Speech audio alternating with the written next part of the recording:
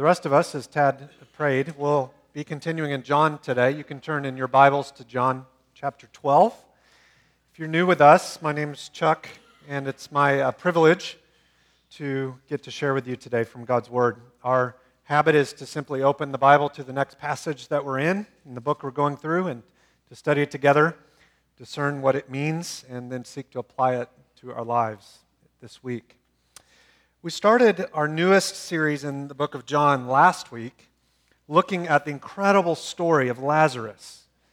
In case you weren't here, here's essentially what happened. Jesus had 3 friends from one family, 2 sisters and a brother. The brother grew ill and died. Jesus, 4 days later, traveled to see him, looked at the grief upon the family, and brought back the brother to life. Incredible. It's the most dramatic of all the miracles in the book of John. Jesus did that to make a particular point about himself. In John chapter 11, verse 25, it says, Jesus said to her, this is one of those 2 sisters, I am the resurrection and the life. Whoever believes in me, though he die, yet shall he live. Everyone who lives and believes in me shall never die. Do you believe this? Jesus, in other words, is saying, I am the one, the only one, who has command over life and command over death. You see, Jesus is in charge of our lives, our physical lives and our spiritual lives. And because he is the source of life, because he's the substance of life itself, then we must look to him if we would have life. So in that way, bringing Lazarus back from the dead is a living parable of Jesus showing, just like he could bring Lazarus back physically, he can bring you back spiritually. We are all dead spiritually apart from God, but Jesus gave his life that we might have life. That was John chapter 11. Maybe you're wondering why I didn't do it that quickly last time. Today we're in John chapter 12. Cicely is going to come read for us. If you don't have a Bible, underneath the chair in front of you, there are copies of the Bible, and on page 524 is where we'll be in those Bibles. So Cicely, would you read? John 12, 1 through 11. 6 days before the Passover, Jesus therefore came to Bethany, where Lazarus was, whom Jesus had raised from the dead. So they gave a dinner for him there. Martha served, and Lazarus was one of those reclining with him at a table. Mary therefore took a pound of expensive ointment made from pure nard and anointed the feet of Jesus and wiped his feet with her hair. The house was filled with the fragrance of the perfume. But Judas Iscariot, one of his disciples, he who was about to betray him, said, Why was the ointment not sold for 300 denarii and given to the poor? He said this not because he cared about the poor, but because he was a thief, and having charge of the money bag, he used to help himself to what was put in it. Jesus said, Leave her alone, so that she may keep it for the day of my burial. For the poor you always have with you, but you do not always have me. When the large crowd of the Jews learned that Jesus was there, they came not only on account of him, but also to see Lazarus, whom he had raised from the dead. So the chief priests made plans to put Lazarus to death as well, because on account of him, many of the Jews were going away and believing in Jesus. Thank you.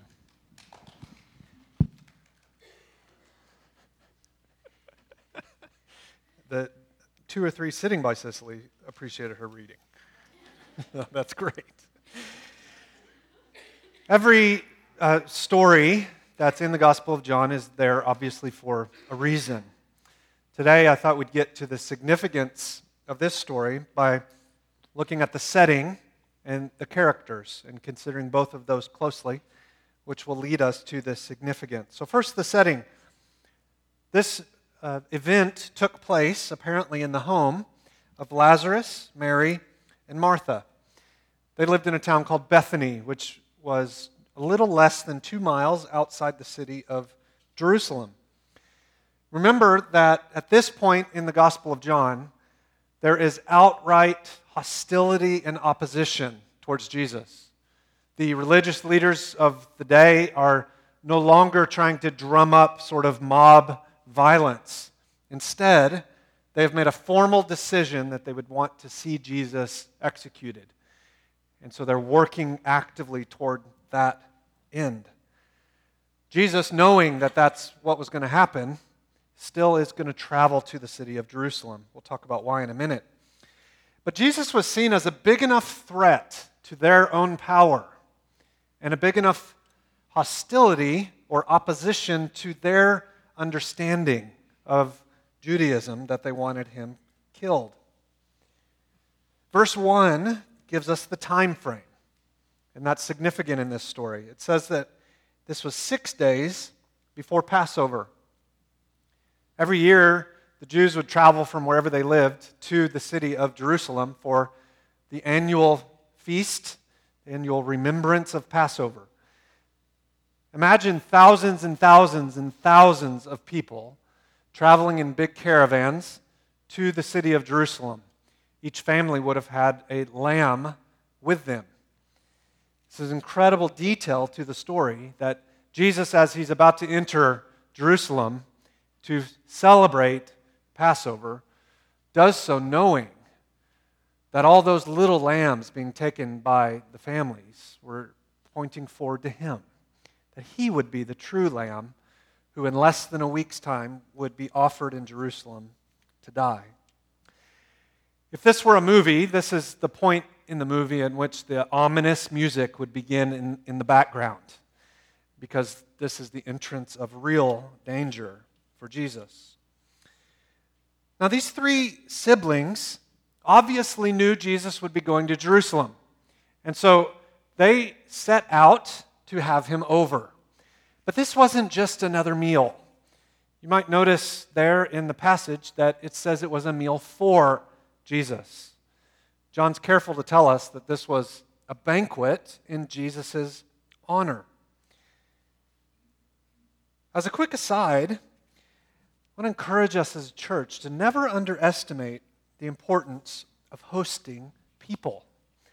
It might sound like a silly thing to say, but the Bible's full of both implicit modeling of the significance of this, like in this story, and explicit teaching towards the end that we would be hospitable people.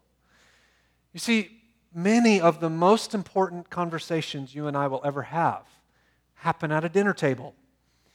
Mary and Martha and Lazarus set out to have this banquet to honor Jesus. I wonder whether you have a tiny little table in a tiny little apartment or a big home in a big table. When was the last time somebody sat there with you for the express purpose of you investing in them?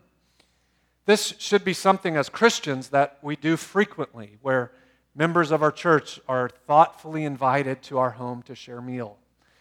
And even more so, that at times we would be thinking through believers inviting unbelievers to our table, that they would eat the food that God's provided for us and that we would have opportunity to continue building relationships with them. If you're not doing this, you're missing one of the greatest privileges of life.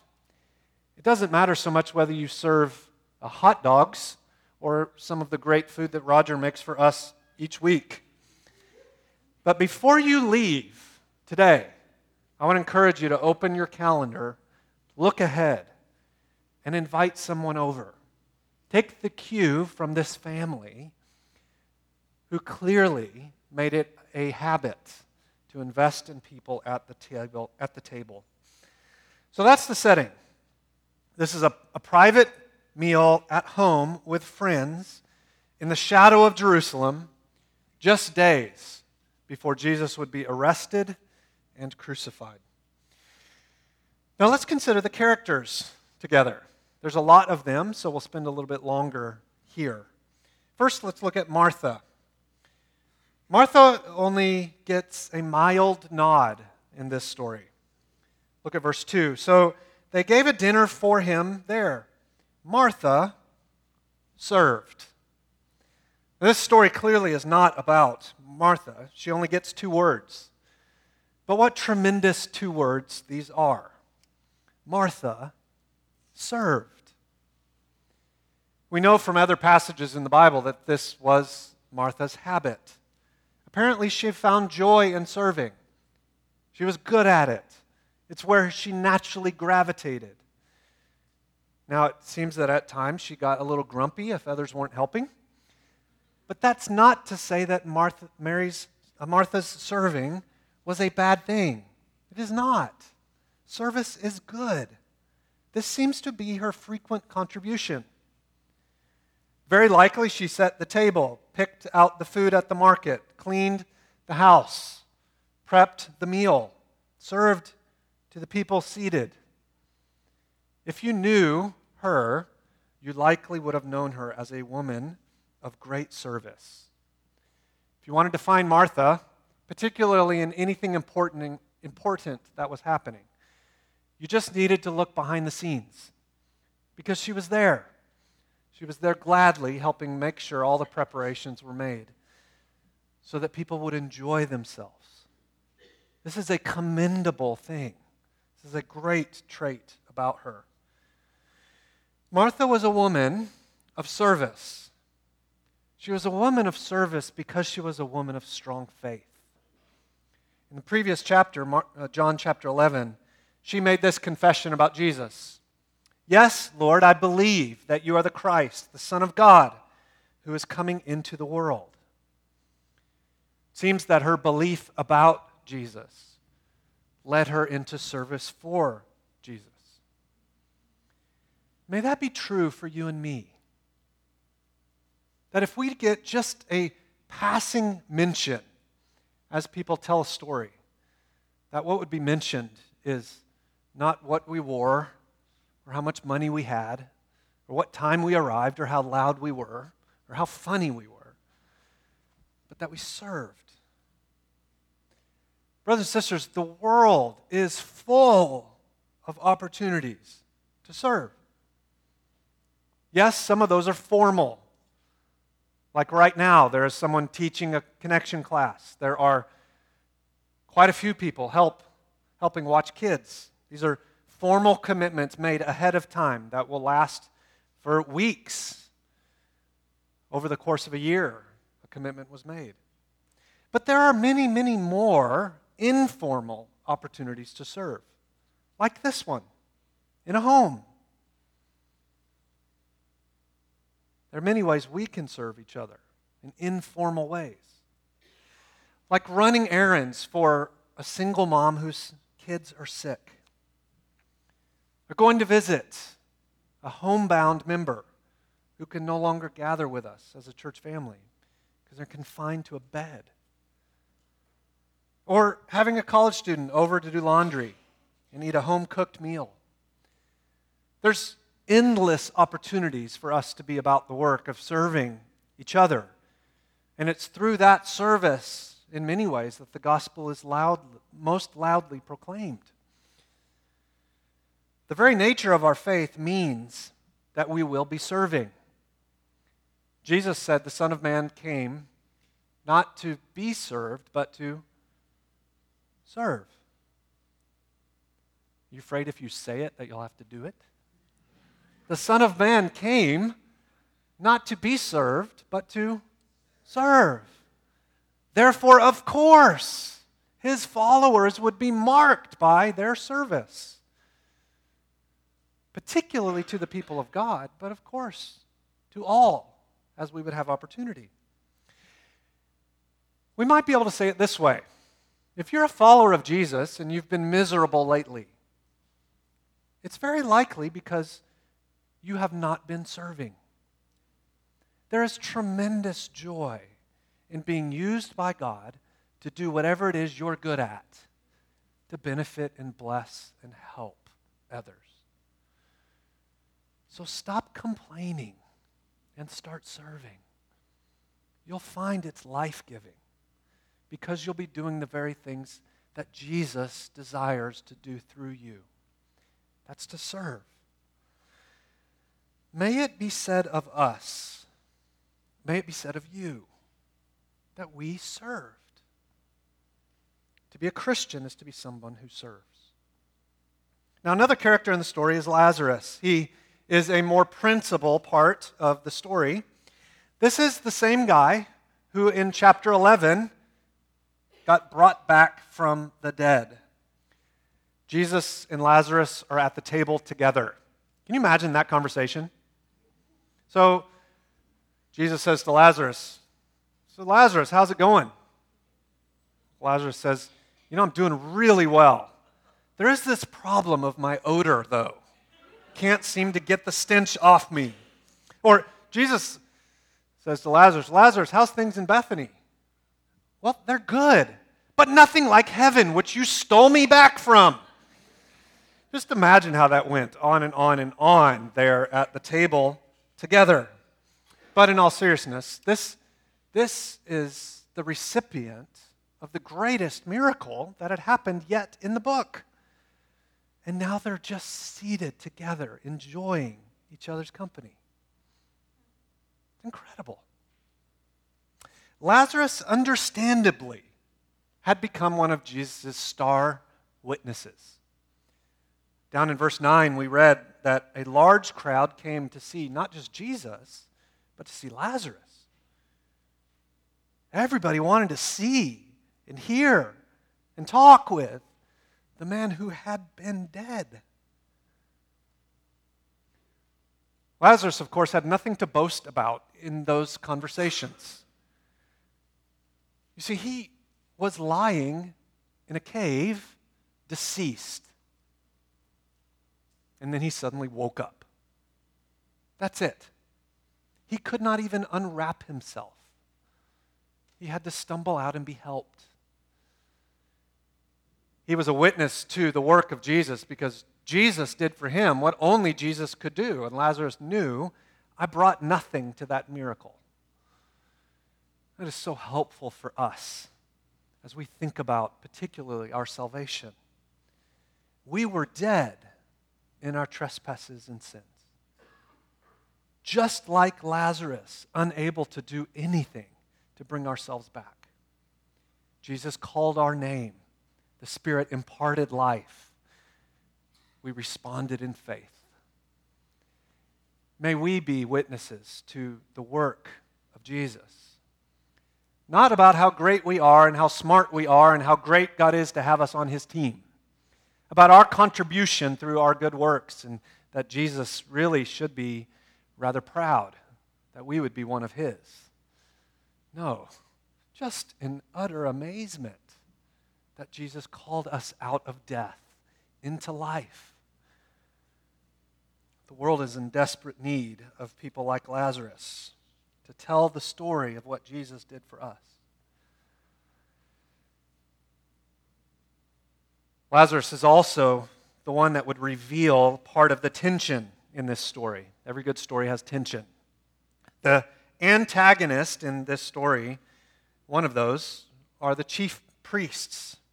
Every story has tension, and that is certainly true in this one. The chief priests were supposed to be the smartest, best educated, most spiritually mature, thoughtful leaders alive. And yet they wanted Jesus dead.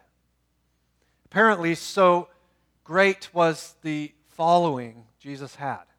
So scared were they of losing power. So much a threat was he to their way of life that they wanted him dead.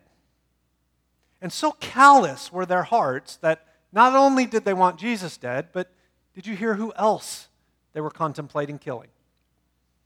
Lazarus, the guy who had already died once. They hated the work of God so much that they actively sought to put an end to him too. The callousness of heart is tremendous. Now the other antagonist is Judas. Judas Iscariot was one of Jesus' disciples. And when Mary took this expensive perfume and poured it out on Jesus, Judas's blood boiled, made him angry. He pretended to care for the poor, but really, we're told that he just wanted the money for himself. He wanted that perfume sold so that the money bag of the disciples would be bigger, which he apparently had charge over, and in which he would skim off the top for himself. Friends, Judas was a fake.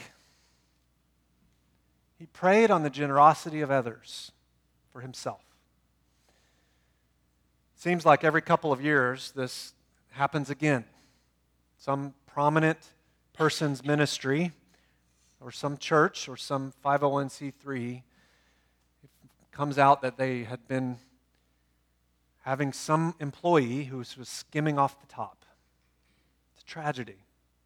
Many times when this happens, it happens among ministries and churches that were seeming to do many things in mercy kinds of ministries. Pray for your spiritual leaders here at Church on Mill, that none of us would ever fall prey to this most heinous sin. Judas loved money. And in less than a week, this love of money would lead him to betray his master. His love of money led him into evil. Friends, the love of money always leads people into evil. Money is not wrong. Even having lots of money is not wrong. But loving your money, living for your money, will mean that you have an idol that will never be satisfied and will inevitably consume you. The love of money is the root of all kinds of evil. Now there's Mary. With Mary, we get to the beautiful part of the story. Look again with me at verse 3.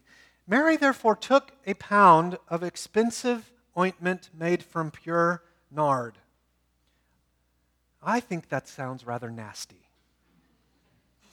And anointed the feet of Jesus and wiped his feet with her hair. That's nasty too. The house was filled with the fragrance of perfume.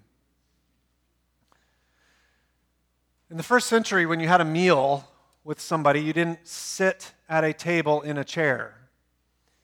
The tables were low to the ground, and you would lie down and prop yourself up with one arm. There's a few cultures in the world that still eat this way.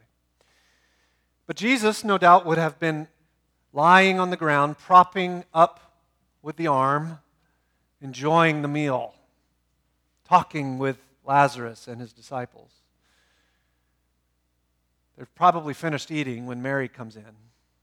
Mary comes up from behind and kneels down at Jesus' feet. And she worships with an act of tremendous humility and love. I tried all week to figure out how to capture that moment in just a phrase. And I couldn't pick only one. So here's several. This is costly commitment. This is extraordinary service. This is lavish devotion. This is extravagant worship. This is outrageous love. Mary was so full of gratitude for what God had done for her in raising her brother back from the dead that she worshiped Jesus with reckless abandon. Now, there's a little detail in the story when Judas fights Jesus about doing this, about allowing this. He says, we should have sold that perfume for 300 denarii. You probably don't have any denarii in your purse or your pocket. So let me tell you what those were worth. A denarii was a day's wages for the average worker. A day's wages for the average worker. I struggled with math, but do you see what that's saying? That's about a year's salary. A year. Take whatever you make in a year and imagine giving all of that as an offering of worship. Who's ever heard of something like that? That's what this woman did. Not out of compulsion, not out of duty, not to be thought of a particular way, but as an expression of her devotion to Jesus. It's remarkable. It's possible that Mary was wealthy. And if so, she teaches us how to have a lot and how that lot shouldn't make up the substance of your life. It's also possible she had very, very little. And if so, this was likely her most prized possession, perhaps even an heirloom passed down from someone else. If that's the case, then she shows us how to have a little and do it well. Either way, what a great model for us, showing us that whatever we have, Jesus is better. And it's good to give in worship. So I think this begs the question, what is your most prized possession? What is the thing you have that you can't imagine not having anymore? What is the thing that in part makes you you?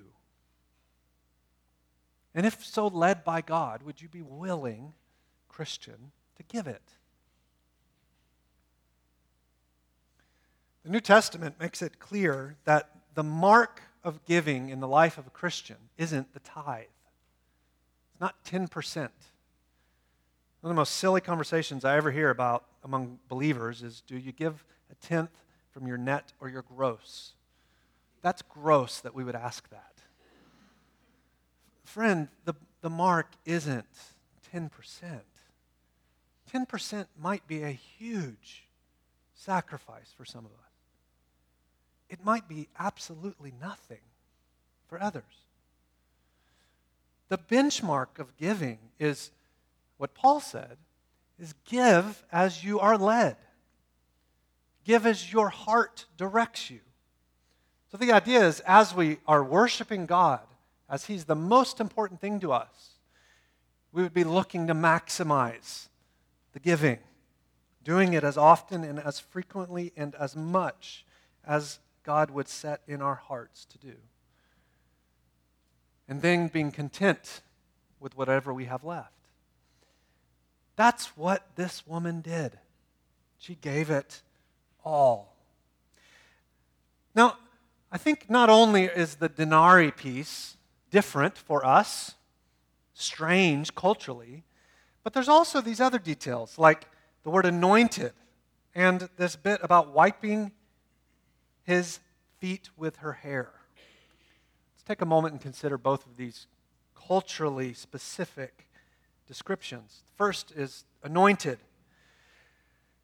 Yes, when you went to a dinner party, you went into anybody's home, your feet would be cleaned.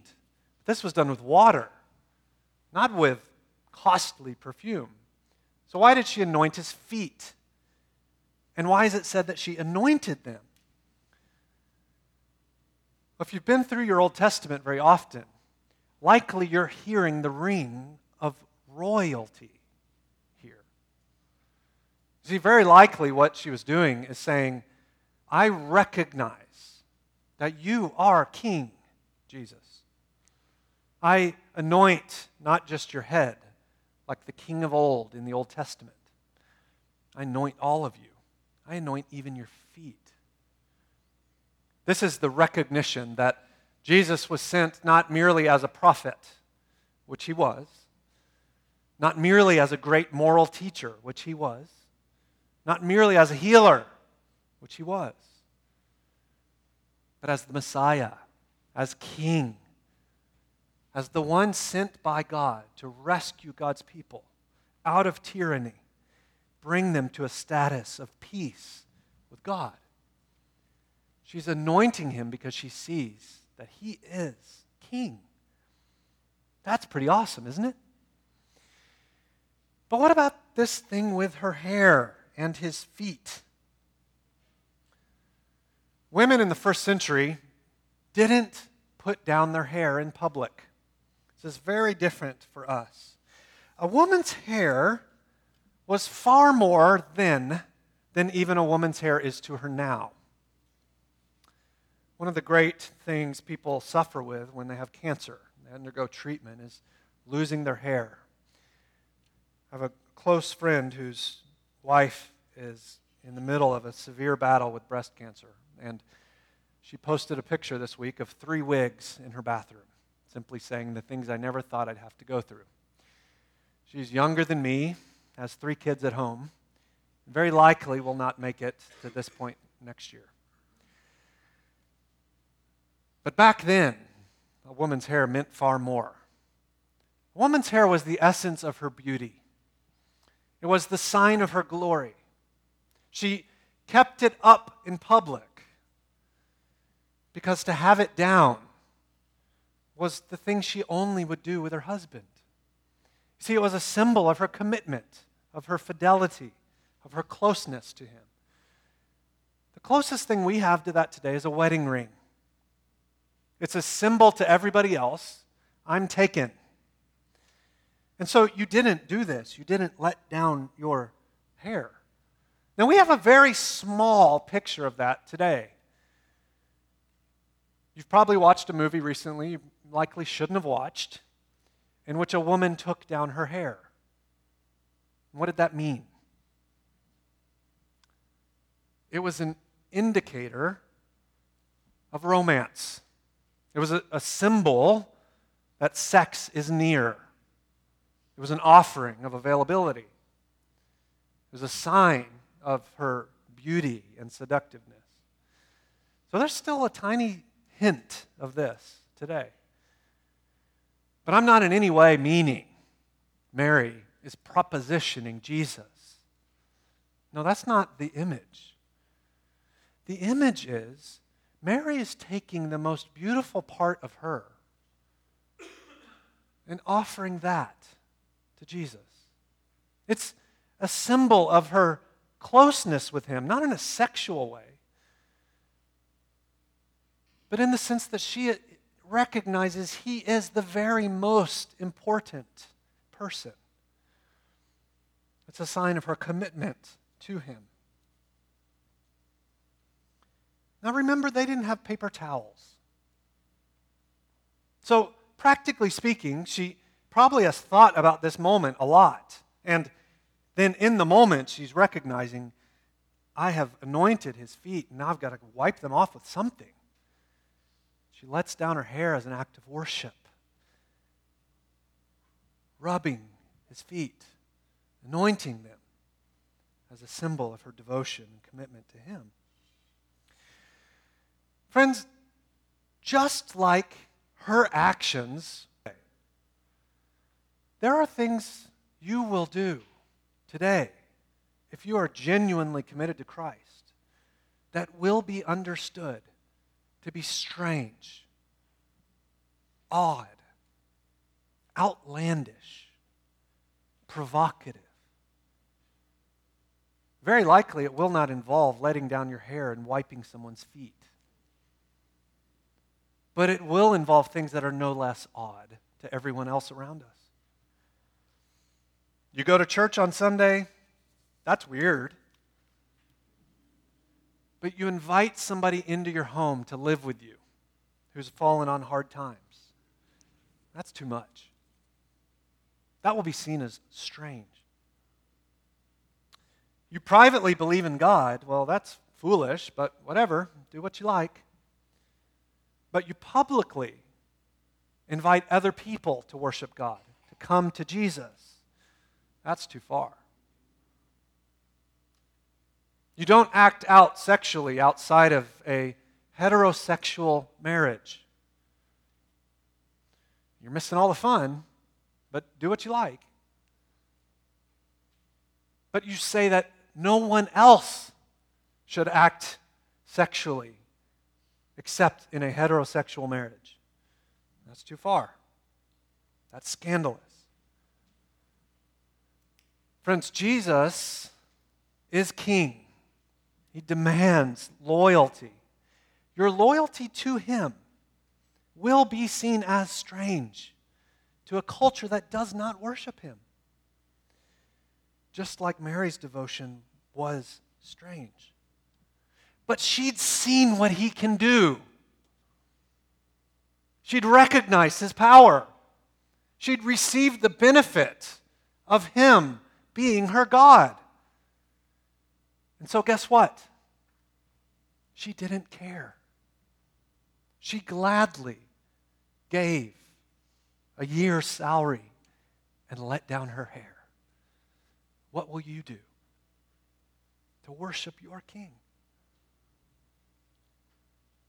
It's remarkable that these two sisters and a brother clearly understood who Jesus was, while the chief priests had no idea.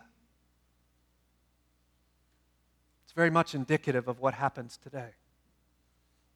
Now, finally, we reach Jesus, the last character in the story. What about him could we say in this passage that is a unique contribution to our understanding of Jesus? Well, he let her do all of that. He didn't stop her.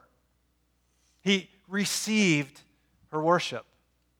He allowed a dinner to be provided in his honor. He let a woman let down her hair. He received her closeness and her devotion. Jesus only accepts what is rightly his. He reclined at the meal. He took the center of attention. Friends, our lives are not about us. As long as you seek to make your life about you, you will ensure that no one else wants much to do with you. Because we're not made for life to center around us. Life centers around Jesus. The very best life you'll ever have is a life in which you very infrequently think about yourself. And you most frequently think about Jesus and how to serve the cause of Jesus in your everyday life. That's what Mary did. That's what Martha did. That's what Lazarus did. Now, what's the significance of this story? Of all the things John could have included, why did he include this story? One of the things challenging about preaching through a long book in the Bible is we've got to do it over an extended period of time. And we're going at breakneck speed, believe it or not. So there's lots and lots and lots of details we're not considering closely, which we could. But even at this fast speed, we should stop and ask, why is this story here? What unique contribution does it make to our understanding of the life and the work of Jesus?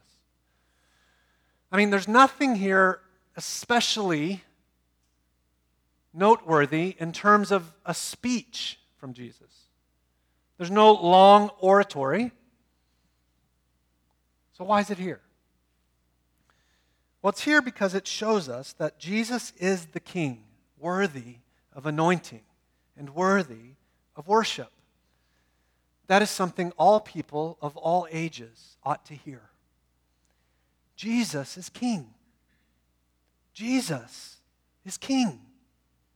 And He's a King worthy of anointing and worthy of worship. Jesus is King. No one else sits on the throne. Only Jesus. Yes, don't misunderstand me. I'm aware you are pretty awesome. But you're not king. You are not queen. Jesus is king. Only Jesus rightly deserves worship. So worship Him like Mary. Serve Him like Martha. Recline at Him in prayer like Lazarus. Only Jesus deserves that place in our lives. But there's another reason why the story's here. One of the weird things preachers will do is go back and read sermons preached decades, even hundreds of years ago on the same passage to try to get out of our own cultural setting. I did that this week, and it helped me to see a detail that expresses what this story is ultimately about. See, Jesus is the King worthy of anointing and worship, but he's also the Lamb who's about to be slaughtered in place of sinners. Anytime you read a narrative, one of the most important things the story writer does is he has someone speak. And speech is a point of emphasis. So what did Jesus say? In other words, well, that's what reveals to us the prominence of the story. Jesus, when he received the worship and the anointing of Mary, met the hostility of Judas. And he responded to Judas not by talking about his greatness as a king, but by talking about his upcoming death. See, in this time period, when you died, you didn't get carted off to a funeral home where you were embalmed and then put in a casket a week later for people to come by and look at you. No, your body was wrapped. And before it was wrapped, it was covered with things that would hopefully cover your smell. There was no embalming. They anointed you with perfume. They put dozens of pounds of spices on your body. And then they wrapped you up. Jesus, as he's being anointed, what he was thinking about is Mary doesn't know this, but in less than a week, I'm going to die. She unknowingly is preparing my body for my funeral. Jesus is the King worthy of all worship and praise. But he's also, paradoxically, the Lamb who was slaughtered for sinners. If you've never heard the gospel is the good news that we are sinners, but God is gracious. God sent himself in Christ to live the life that you and I are commanded to live, but unable, in order that he could die a sacrificial death. You see, on that cross long ago, as he hung, what was most heinous about that death was not the means of torture. No, it was that all the sin of every sinner who would ever come to know Christ was placed upon him. And that meant the full wrath of God fell upon the perfect Son of Jesus. And in the most tragic thing that has ever happened, the relationship between Father and Son was broken. And Jesus died all alone. And then his body was prepared for the grave. Mary didn't know it, but that's what she was preparing Jesus' body for. The irony here is incredible. Mary believes she's anointing the King.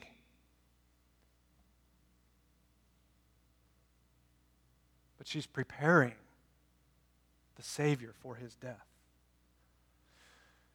Friends, Christianity is an upside-down faith.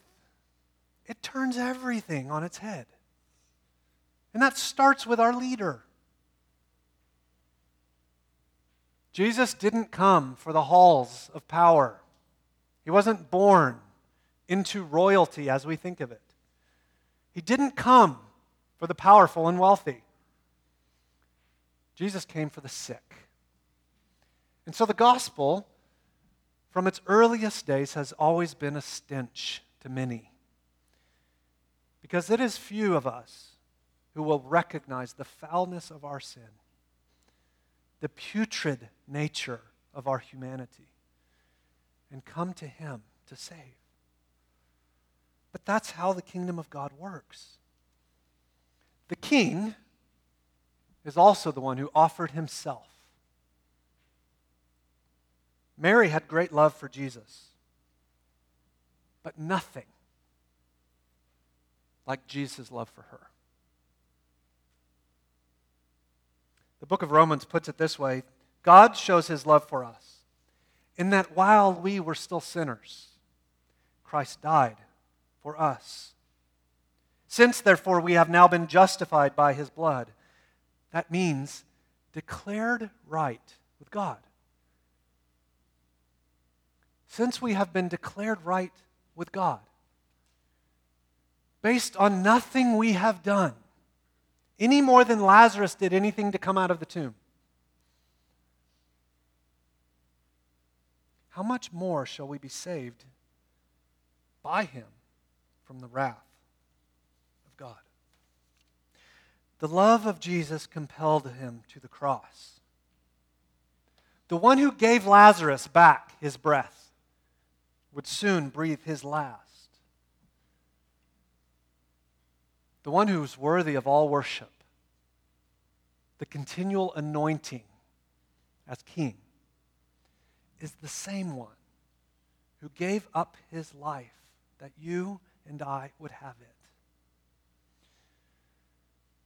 Friends, the way up in the kingdom of God is always down. Humility, death to what we want, that God might be lifted up. This is how the life of a Christian works, because it's how the life of our Savior works. Jesus is the King, worthy of your worship. He's also the Lamb who was slaughtered for your sin. Will you recognize him as both?